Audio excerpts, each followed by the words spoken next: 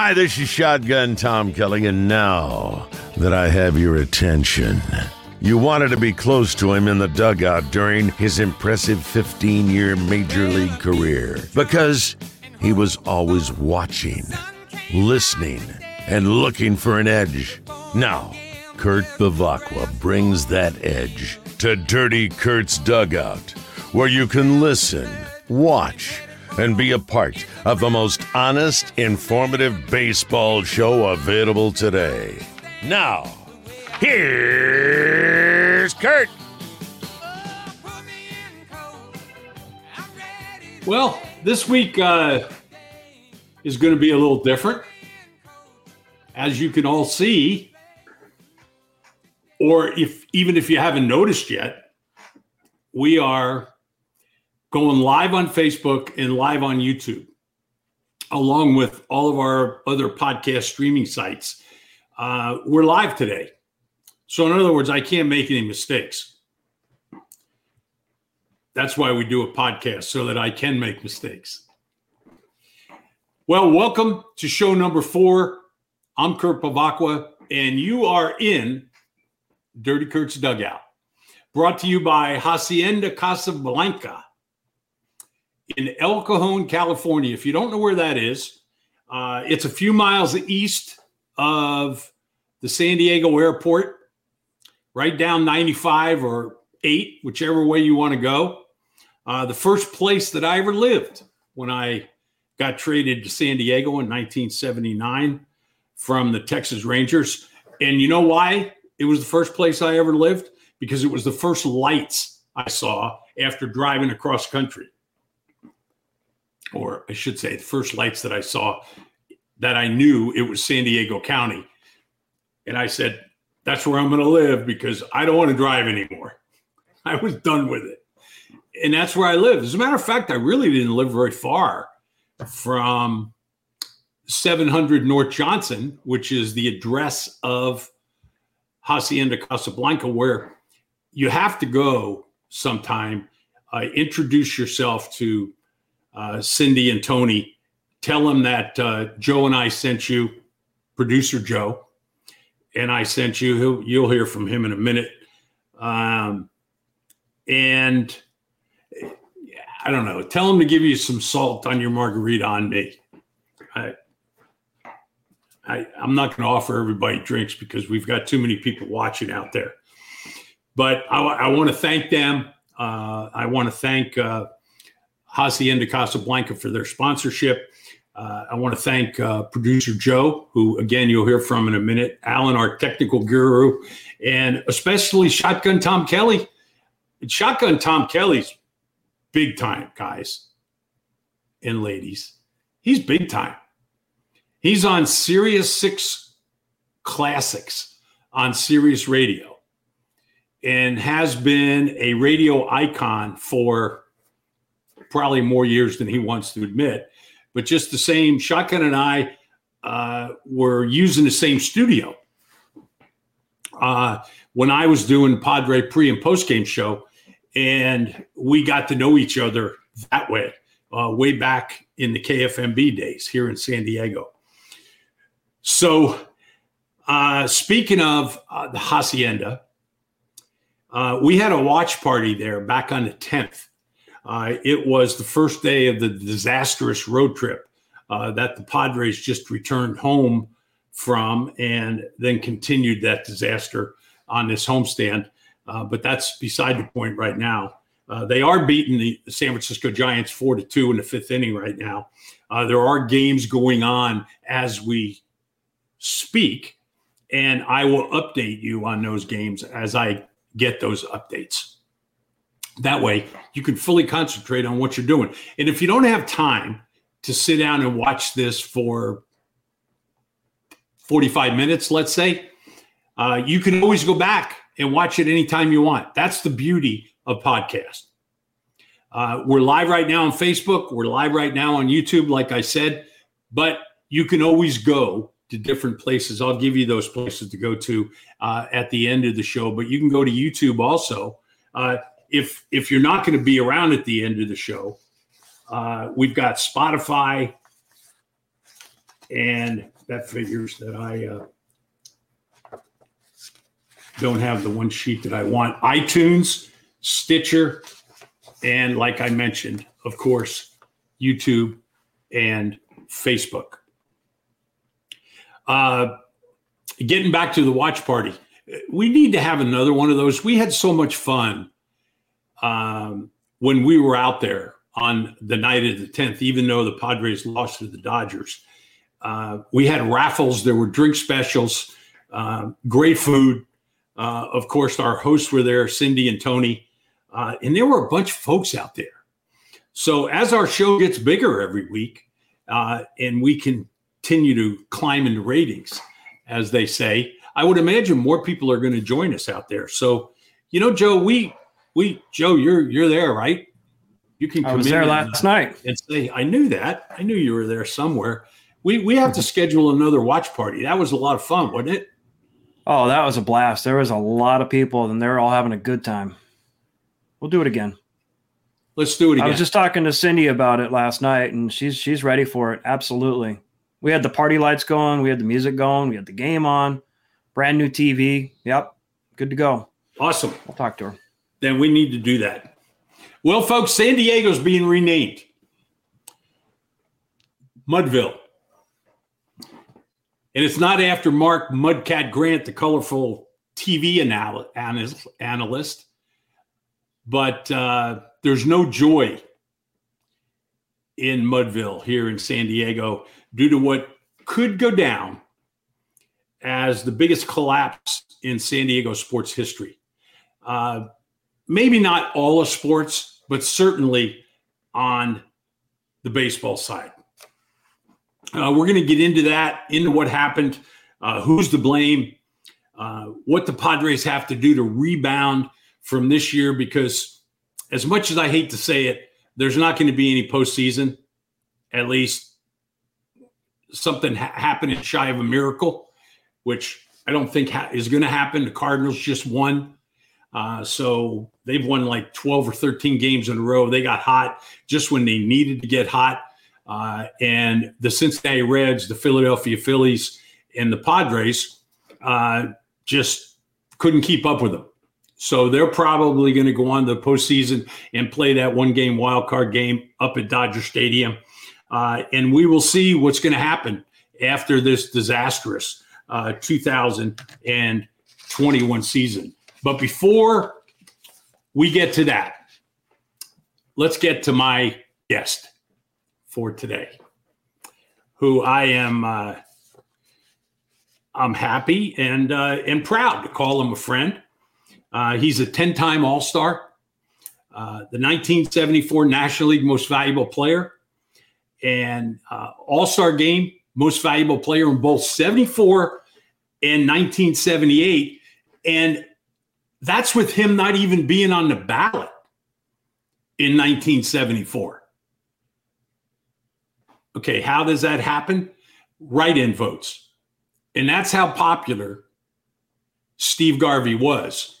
At the beginning of his career in Los Angeles, he was the National League Championship Most Valuable Player in 1978. And then here in San Diego in 1984, I'm sure you all remember that, he won 5 Gold Glove Awards, all while playing in 1,207 consecutive games, which is still a National League record. Will probably remain that way for a long, long time. My guest today, Steve Garvey. Can I call you Rumi? No, you can't, Rumi. I've got the Johnny Bench podcast waiting for me, and you got me on the on-deck circle for 15 minutes now. I mean, let's go. Is that what they called it, the on-deck circle? Do we have a little place over there, a little circle? Very cute. I think everybody else has a green room, and you have a brown room, which fits perfectly with Dirty Kurt's dugout. So, I like the touch. The on-deck circle is pretty good. Very, very good. Okay. So before everything started, the golf tournament next week, I'm calling the tournament director and telling him to cut that handicap of yours in half because, you got a little pad there, by the way, my friend. A little padding there. So. You don't even know what my handicap is. We haven't played for years. Well, it's too high. That's all I know. Whatever it is, we'll play even. Great to be with you. Great to be with you. You're going to have a great success, and I think you guys have a great format, and I want to thank you for having me on. Well, thank you. Elephant in the room. Yeah. Why the hell aren't you in the Hall of Fame? Good question. I get asked it almost every day. I've been on. I set a record the last time by being on the most ballots of any player in history, and not being voted in. That's it's sad, but a distinguishing factor. On the other hand, Kurt, you and I have always talked. My career has been blessed. It's a body of work. It's not 3,000 hits and 500 home runs. It's the consecutive game streak. It's the Gold Gloves. It's the errorless season. And a lot of times an award like the Hall of Fame is based on numbers and not necessarily based on contribution to your teams or team success. And what I mean by that is winning. I mean, I played in the first NLDS. We won that. Played in 5 NLCSs. We won that. Played in 10 All-Star games. We won all 10. I was in 5 World Series. We only won 1, but I think it's about winning. You got to factor those things in: contribution to your team, to the sport. So when you start to factor things in, and extraneous records and contributions on and off the field, I think it changes the tone of what people are thinking about. I just saw a stat the other day: from 74 to 84, I had the most hits of anybody in baseball. I think that's pretty good. Yeah, you think so? And a little known one, for guys with over 75 bunts, I have the highest batting average with 840. So I don't know where that came from, but bunting was always a factor in my offense. Getting 10 or 12 bunt hits a year, and then having the third baseman know that I could bunt coming in, that's probably worth another 10. Hitting and running, Tony and I had a sign between each other when I thought that I was going to get a pitch that I could take the other way and have him going. And ironically, that was what we were going to do on the pitch of the famous home run in '84 that ended the game and took us to Game 5. We had looked at each other, and he was about ready to go. Lee Smith had thrown a fastball up, and I knew that he was probably going to stay away from me, but bring it down. He got it down the strike zone and went the other way. Lee Smith wasn't the most comfortable pitcher to lean into a pitch, was he? No, I was at number 6 that year because, and about how tough this is, I always was facing him at about 4:15 in the afternoon at Wrigley with the shadows and him pumping at about 98 miles per hour. So I've always said, I guess I was due, on the home run pitch there, but he was exceptional. I thought it took way too long for Lee to get in the Hall of Fame. I tell you what, I don't know whether I was more excited about your home run or more excited about the home run that I hit in the World Series. I swear to you, that was that was one of the most exciting moments of my career, because I knew that if we got to Game 5, we had a good chance to win, even though they were pitching Sutcliffe. I just had a funny feeling that we had a chance to win that game. Sure. And sure enough, it worked out that way. Oh boy, we made a lot of people in Chicago sad, didn't we? That's right. And you did hit a significantly big home run, one that's iconic in San Diego history. But I do remember when you pulled your second groin on, what was it, a triple that you hit? And we were all watching you. We knew that you were limping a little bit, and we were trying to get you to really stop at first, but you kept and with your stop at first, and I tried to go to third, thrown out at second for sure. And you kept going, and all of a sudden, the sniper got you, and you started to stagger, and I think you fell from about 12 feet in front of third base and landed. And it was a tremendous effort on your part. But if you remember, the off day, we go to Detroit, and we're all taking batting practice. And of course, you're holding press conference after press conference. And we finally get you in the batting cage. You're the last guy to bat. So I said to all the guys, come on in. And we all lined the infield on the edge of the grass, taunting you to hit it over our head. Yeah, I do remember that. and God bless you. You didn't do it. So yeah, I appreciate that. That was nice of you. IL now, maybe the 60, but you were such a gamer. You played a lot of positions, and I was getting a kick. You were talking about managers before, and you said you thought you played for 3 in 1 year. You had to play for 20 or 30 throughout your career because of your longevity and playing for different teams. But nobody knows more about managers than you do. Well, that's true. We're going to get to the number of managers you played for in a minute, but let me ask you this question because you just reminded me something that I forgot about. I remember you doing that. That was pretty low, by the way, because you literally got everybody in from the outfield. Mm-hmm. And I remember you and Bobby Brown were the chief instigators in that deal with getting everybody in. And for some reason, I just couldn't hit the ball out of the infield. I couldn't get it in the air. You couldn't turn your hips. Well, they don't call them groin muscles anymore. They call them abductor muscles now. Yeah. And labrums and all these other things. The evolution of the injury vocabulary list in sports now. But we had a rare chance to get you back for all the pranks and all the taunting you did, obviously, in with good nature and I've always said every team needs somebody who has the stimulus and humor and doing those odd little things that keeps the team loose. And you surely were one of the best. All right, enough about me. When your consecutive game streak ended, speaking of injuries, do you know who took your place in the lineup? Let's see. Can we have some music on this? You? Oh, there's me again. Yeah. All right. I'm gonna and wait a minute, for the fans, this all started on the first day of spring training in 1983. When obviously coming to San Diego was quite the event, and the first day of me in a Padre uniform, and the press is all around, and even cameras in the outfield during batting practice. And for 3 days, every interview I did, there was one face behind me, and that was you. And then all of a sudden you started doing interviews about me as if you had played with me every day for 15 years, or maybe the brother that was separated at birth. And then you started this thing about you and I being roomies. One of the biggest challenges in my life is trying to dispel that rumor that you and I ever roomed together. And I've done so well up until today.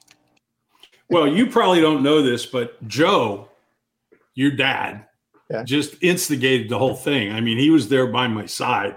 Yeah. And he was telling me to do all that stuff. I still have shirts that say Steve Garvey is my shadow. So you were always next to me. I wasn't next to you. Oh, that's it. Yes. Oh, boy. Yeah, absolutely. All these years. So I've got a producer here that is a San Diego baseball freak. Mm-hmm. And I know he's going to want to ask you something. So let's get Joe on. And Joe, this is Steve Garvey. Go ahead with your I know you have a question. Steve, thanks for coming on with us. It's great pleasure.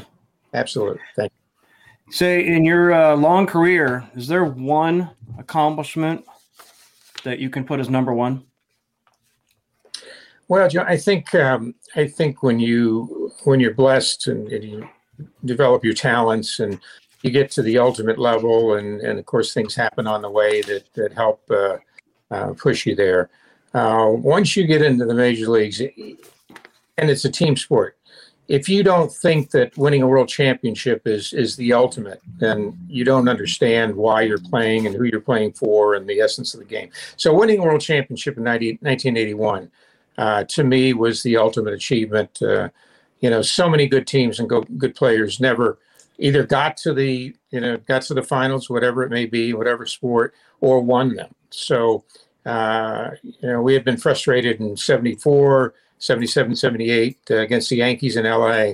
And we literally were running out of time with this group that had started in 73 and was starting to have contracts expire, Davey Lopes in 82.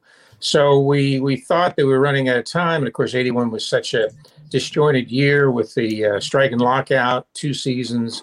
And then, it started to look like destiny because we played Houston in the first NLDS, lost the first two, came back and won three.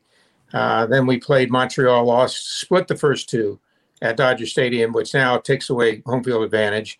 Lost game number 4, so they went up, and or game number 3, and come back to win that one, and then are down 2-0 to the Yankees and win 4 straight. So there was a certain amount of destiny and celebration in that era from 73 to 81, and then of course 82.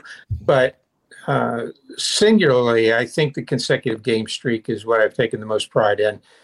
Going out every day for 7.5 years, and playing with hamstrings and hairline fractures and migraine headaches, and trying Abductors. Abductor. And Abductors. It hurts to deal with every day on that kind of a basis. But game streak, I think, really makes a statement for my commitment to the game and to the fans, to my teams, and how much I love the game. Never wanted to come out.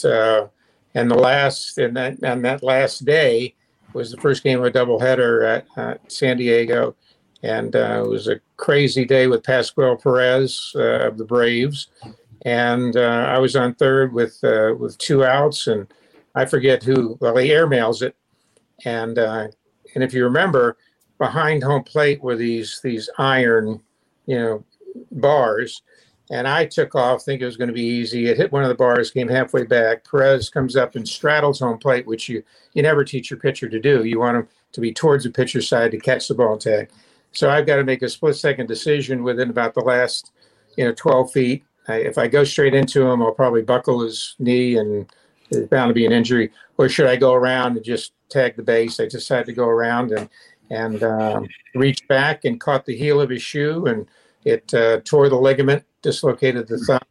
And the insult to injury was he tagged me out, and I'm there on my knees, and it was a warm, early doubleheader in the afternoon at I think about 4:30.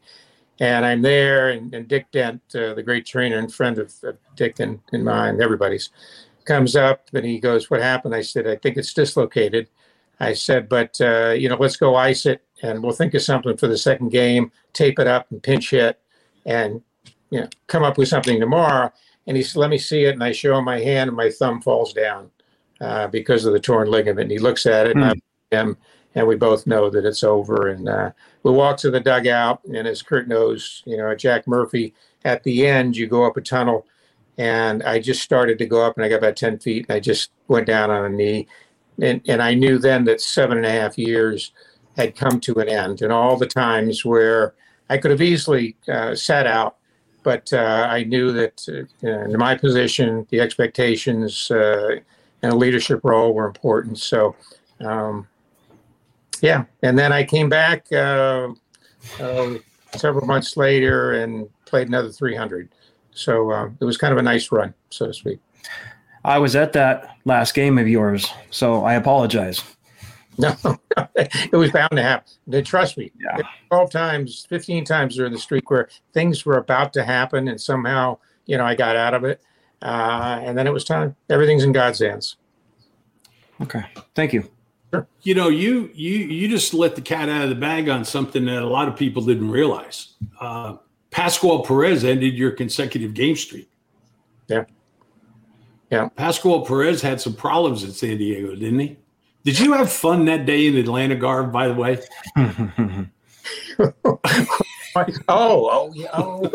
Yes. And of course, it really started. Remember that the first time you heard of his name was in the papers, because he never made it to his start because he couldn't get off of I-75 that went around Atlanta. He kept going, but didn't know what exit to get off, and he missed his start. So you had a feeling that that there was more to come, and of course there was, and especially that famous day where we had the 3 fights in Atlanta. Was there only 3? No. See, they don't have the freeway system in Santo Domingo that they have in Atlanta.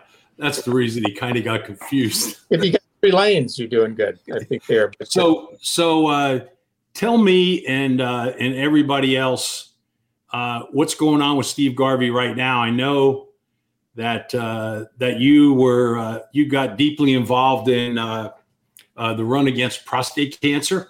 Yes. And is that still going on? Absolutely, Kurt. Okay. Years ago, and I just did a interview with Dr. Mark Litwin, who's head of urology at UCLA, doing a podcast for Fans for the Cure, and that's the foundation in New York that I'm chairman of, which is probably a preeminent awareness foundation in the country. Michael Milken and the Prostate Foundation in LA does a lot of research, heavily funded, but we're probably in 120, 130 stadiums and arenas with awareness and screening nights. But I was so fortunate to have Dr. Litwin do my radical prostatectomy. Through the grace of God, I've been clean. I decided to dedicate my life to being a foot soldier for awareness of prostate cancer with men. And we made a significant contribution, Kurt. And whenever I come around any man, I always ask him, "Are you taking your PSA?" Because that's the beginning of starting to get on the board, so to speak, and getting a score that will tell you if you do have your blood test and PSA either once a year, twice a year, if there is an escalated movement, and if there is, it may be time to get more serious about the testing and possible cancer and the ways to treat it. So, is there anything anybody can do as far as donations or anything like that? Can they go anywhere to? Absolutely. It's fansforthecure.org. We do have a podcast there too. I just did one yesterday, and Ed Randall, who's a noted New York sports personality, usually hosts them and has a personality from sports or entertainment each time. But go to fansforthecure.org. You'll start to understand what we're all about, what we're trying to do. And we're truly trying to get men to talk about the single most devastating men's cancer, and that's prostate cancer. Because women will come down with breast cancer and they'll call their girlfriends and they'll get together for lunch and they'll create runs and raise money month after month, year after year. Guy hears he has prostate cancer and he goes, I heard you probably will die with it. Well, that's not true. You probably die from it unless you are proactive, unless you talk to a doctor, go to someone, and like UCLA, fabulous urology department there. Go to a doctor and that has all the facilities, and then start to be proactive. It has the highest degree of success in beating the prostate cancer to detection. So the quicker you get it detected, and this is almost true for any type of disease, the highest degree of success most of the time in anything is if you can get to it early, get it treated, and success may be a much longer life, or maybe living the rest of your life without it. So talking about things is the most important way to really to cure yourself and get treated. Garvey, look good. How's your beautiful bride? She's doing great. So I'm out in our little guest casita now because we've been renovating. Mrs. Garvey's a designer and renovator, so we decided we live in Palm Desert. We've got this wonderful acre and a quarter and home, and it was time to make some changes to it. And for anybody that's either building or doing renovation at this time, they know how difficult it is getting materials and getting your subcontractors to get the jobs done. So there's been a lot of dust in the air, Curry, but we're getting it done now. It's been a good project. But like anything, once we were, and I call it attacked by COVID last year, and what this country has gone through, and how we fought it like we do any challenge to this great country. We've seen it start to open up in the last 6-7 months, and you may have seen the same thing. Doing this podcast is a great way to reach people. And I've seen the same thing happen. So I think I don't think we have as much fear as we used to. It was really the fear of the unknown in the beginning.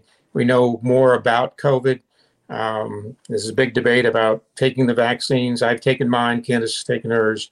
So the children, it's a matter of choice. But I think the most important thing always is just to be responsible and and do what you're required to do. So, we're very fortunate. I think we're coming out of that as a society. We have a better understanding, and we're going to beat this thing and go on in all ways of life. Well, I've gotten mine also. Your guest house, when you get it finished, just give me a call, let me know, and I'll be happy to come over.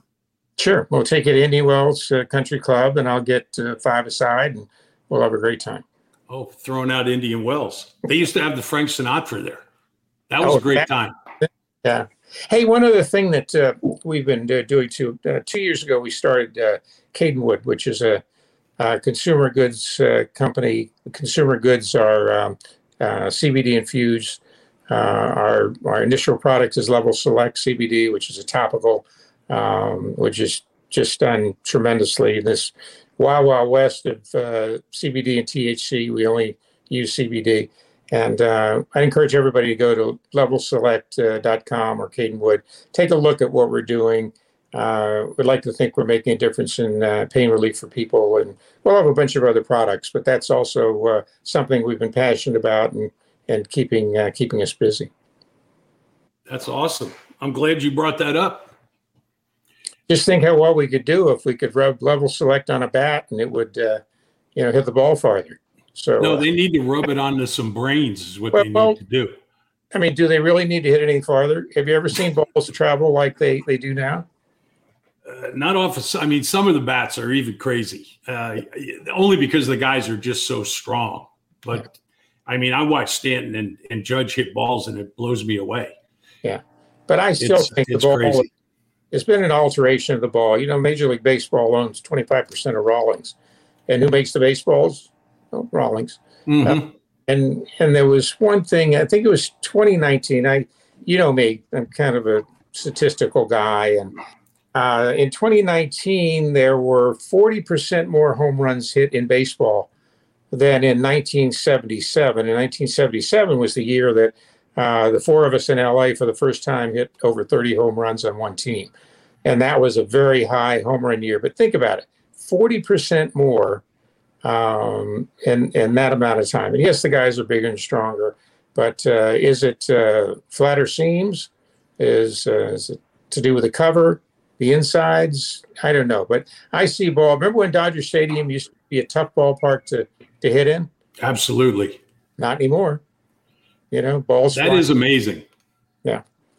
So that is amazing. Conspiracy theories we want, but I seem to think that probably, if you and I hit 20 home runs, we'd probably hit 20% more home runs than we would have, at least.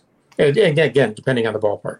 So there's more offense in baseball. I've always said, power sells, but when you get too much power in the game, it takes away from the actual playing of the game. And then maybe that's where the launch angle started, right? All of a sudden, the realization that, things are starting to add up, that it's better to hit the ball in the air than it is the line drives and like we were taught to hit down through the ball, right?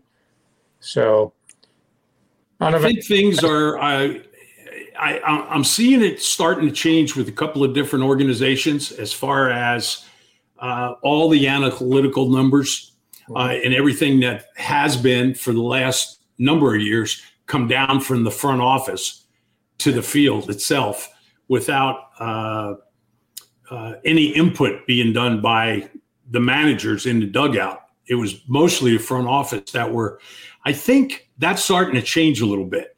And I think that ownership finally, at least I certainly hope so, is starting to see that the way that it's been going is not necessarily the best way to go forward.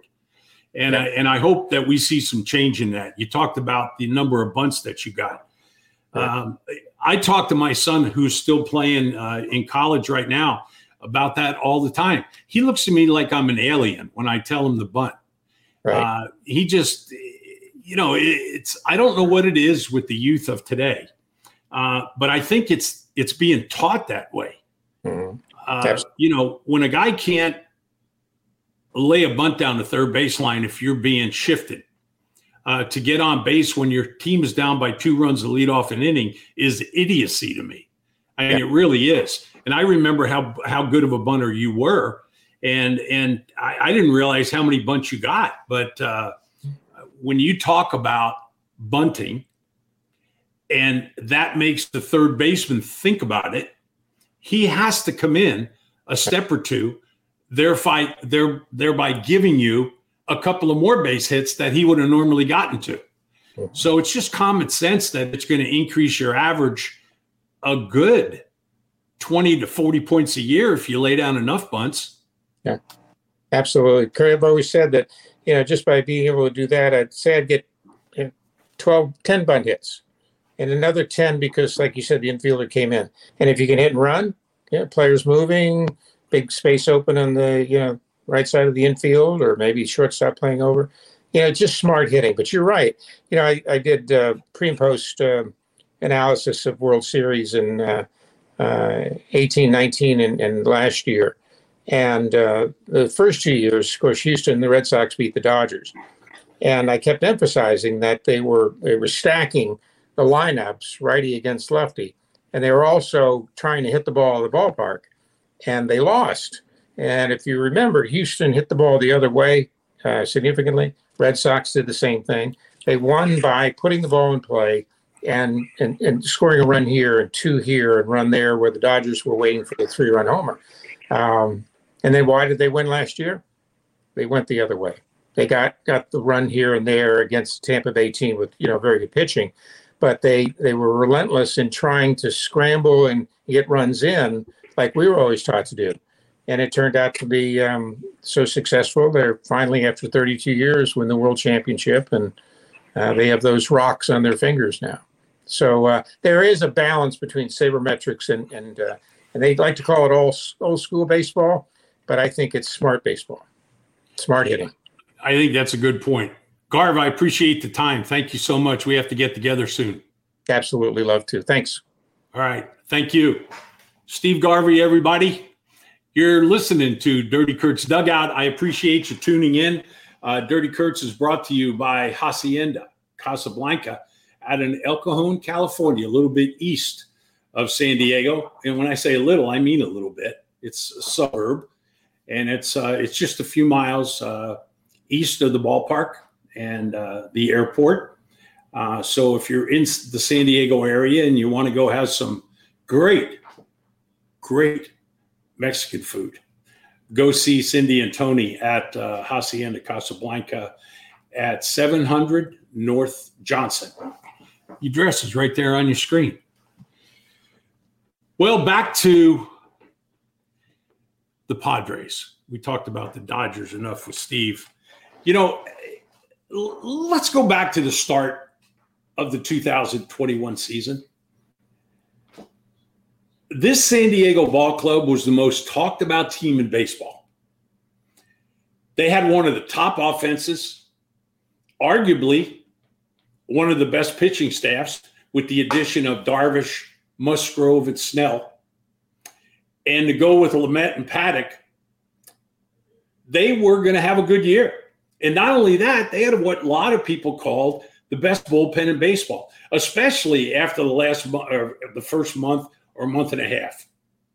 Now you add one of the best farm systems in all of baseball, and what do you got? Well, I'll tell you what you got. You got a mess. That's what you got. It's a mess. And who's to blame for everything that's gone on here in San Diego this year? Social media has gone crazy with Preller's got to go. Tingler's got to be fired every single game. Hosmer's got to go. You got to point the finger at somebody. And when I say that, I don't mean that's a quote from me. Larry Rothschild's already gotten fired. The Padres pitching coach was let go right before the trade deadline, around 23rd, 24th of August. The Padres farm director was just notified a couple of days ago that his contract's not going to be renewed. It was over at the end of this year. And he was told he can just clean out his office now. So The team with one of the best farm systems in baseball just fired their farm director. Larry Rothschild, the pitching coach of one of the best staffs in baseball, at least a couple of months ago, has been fired. I mean, really? Are there going to be more? Yeah, they're going to be more because Rothschild and Gainey got fired because of political pressure. That's all there is to it. These two guys didn't deserve to be fired. But blame has to go somewhere. You know where it should go? It should go to all of those guys out there that wear a Padres uniform, along with the substantial amount of injuries that this ball club has sustained this year. I mean, they really have had a lot of injuries. And I'm not just talking about once. I mean, Tatis has been on the IL, 3 times now? Paddock has been down. And I tell you what, I wasn't a great fan of him at the beginning of this year. And even at times early on in the season, when I continued to see him make mistakes that you really shouldn't make after you've had a couple of big league seasons under your belt. But the more I watch baseball games nowadays, the more I see the same mistakes happening, one team after another. So it's not just the San Diego Ball Club. That doesn't make it right. But the best teams, the guys that win, are the guys that make fewer mistakes than the other guys. And I'll tell you what else. And I'll tell you why Tingler, as many times as I might have disagreed with moves that he made this year. And we can all, if you sit and you never watch a Padre game, and you sit and watch the Angels play against whoever they're going to play on their schedule, you're going to disagree any number of times throughout the course of the season on what Madden does throughout the course of a game with his pitching staff. It's just the nature of the game. When Bochy was in San Francisco in 2010, 12, and 14, there were Giant fans that disagreed with his use of the pitching staff at times. But they went on and won world championships those years. You're going to disagree with what the manager does. It's just the nature of the game. Should have taken Musgrove out of the game when he had the perfect game going. Snell pitched so good for 4 or 5, 6 starts there in a row before he came up with an injury. I mean, what's going on with these injuries? And you know what about Jake Arrieta? Shame on him. Shame on him for coming over here injured and knowing it and not saying anything and making the training staff and management on this ball club think that he was okay to go out there. You know what? Because he proved that he wasn't. You don't make 3 starts, walk off the mound in the first inning on 2 of them injured, and tell me that you weren't injured. It doesn't work that way. And conductor, abductor, I don't care what muscle it is in your body. If it's not pulled and separated, you can go out there and play. If it's tight, you should be able to continue to play. Now, if you've got pain there, it's a different story. So I think most of these injuries that they're talking about, where guys have tight muscles, they're really pulled muscles. I mean, Jake Cronenworth was out of this lineup for a period of time. This guy is a main part of that lineup that they have. If you would have looked at that lineup today when it first started, you would have went, whoa, what's happening here? They actually had 3 left-handed hitters in a row. I know. It's crazy. Hosmer, Profar, and I can't even remember the third one. I will in a minute. But then they threw Kim in there, batting 7th instead of Carantini, who was hitting 8th. That would have been 4 consecutive left-handers that they had in a row. And Cronenworth, you looked up and down the lineup because Machado didn't start. I'm going to look and see who's winning this game to keep you guys updated. I know the Cardinals already won. I told you that. So we will see how the Padres fared against San Francisco. Came back in this game. And now it's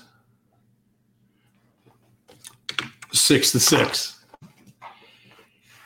Boy, the Padres are having a tough time. They really are. Just when the St. Louis Cardinals got hot, the San Diego Padres, along with all their injuries, got cold. I think what I'm trying to say to you is that we can blame Jace Tingler and the crappy pitching moves that he's made a couple of times this year, or we can blame A.J. Preller for the demise of this ball club or the number of years that he's been here and hasn't been able to field a World Series championship team. It's a little unfair for the moment. It's a little unfair. And do I love Bruce Bochy? Bochy was my teammate. He was one of my best friends. Absolutely. Would I like to see him here in San Diego? Absolutely. But I've already seen 2 guys lose their jobs here in San Diego that I didn't think deserved to lose their jobs. And that was Larry Rothschild and Sam Gainey, the farm director of the San Diego Ball Club. Tingler, Preller, Rothschild, Gainey, none of the managers, none of the coaches, certainly nobody up in the front office hangs 0-2 sliders, or they don't leave runners stranded at third base with no outs or 1 out. They're not to blame for that stuff. They don't fail to advance a runner from second to third with no outs to get an early lead in the game, which goes a long way in a baseball game, folks. An early lead goes a long way. Trust me. I don't know what all the stats are for it, but it goes a long way. And I would bet that the majority of wins come from the team that scored first. These guys don't continually fail to lay down sacrifice bunts. Can't tell you how many times pitchers weren't able this year to lay down a sac bunt. I mean, are you kidding me? What else do those guys do in spring training? They've got to learn how to bunt because that's what they're going to do unless the National League adopts the DH rule, which I don't see happening anytime soon.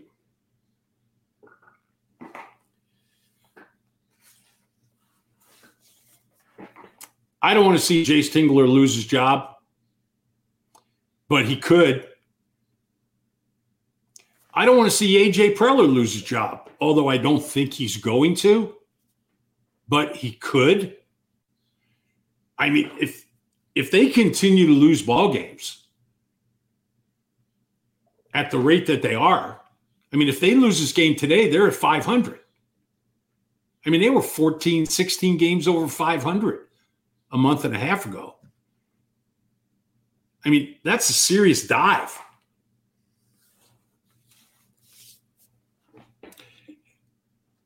Let's look at the other teams in baseball. Over in the American League, You got Tampa Bay, Chicago White Sox, and the Houston Astros that are going to win their divisions. The wild card game is going to come down to Boston and either the Yankees or the Blue Jays. Boston's got a 2-game lead over the Yankees and a 2.5-game lead over the Jays, who, boy, they started to play some really, really good baseball. In the National League, Milwaukee's secure in the Central. As you can tell by the way they're playing the Cardinals. I swear it doesn't even look like they care if they win. I mean, I know they do because teams just aren't built like that. I was there for a long time. I know that. But, you know, it sure looks that way. It was kind of like I saw a couple of people on social media today talking about the Padres holding Manny Machado out of the lineup today because he didn't play. So, and the Dodgers, naturally, because they're 2 games in back of the San Francisco Giants, think the Padres are trying to throw it to the San Francisco Giants, which is ridiculous. I mean, they're out there, they're trying to win baseball games. Machado does deserve a day off, even though I don't know if I would have given it to him today, but just the same. He got the day off. They took a 4-run lead in the first inning. Can't hold it. Can't add on that many. They've added on a couple. But here it is, the 8th inning, and they're tied 6-6. So St. Louis now has a 4.5-game lead over the Reds and the Phillies. Yeah, the Reds and the Phillies are the 2 wildcard teams behind the St. Louis Cardinals. The Padres are behind them. So the Padres have gone 3 weeks ago, maybe 4 weeks ago, from the top wildcard team next to the Dodgers to now the 4th ranked team. It's been a big dive, folks. It really has. And it's too bad. But when the San Diego Ball Club gets back Mike Clevenger next year and they get a healthy Dinelson Lamet, we haven't seen this guy healthy in 2 years. I don't know what goes on in a training room nowadays. You know, I'm hearing about muscles I never heard about before in my whole life.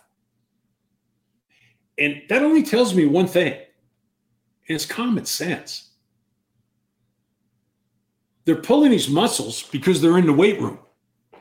I know these guys are bigger. They're stronger.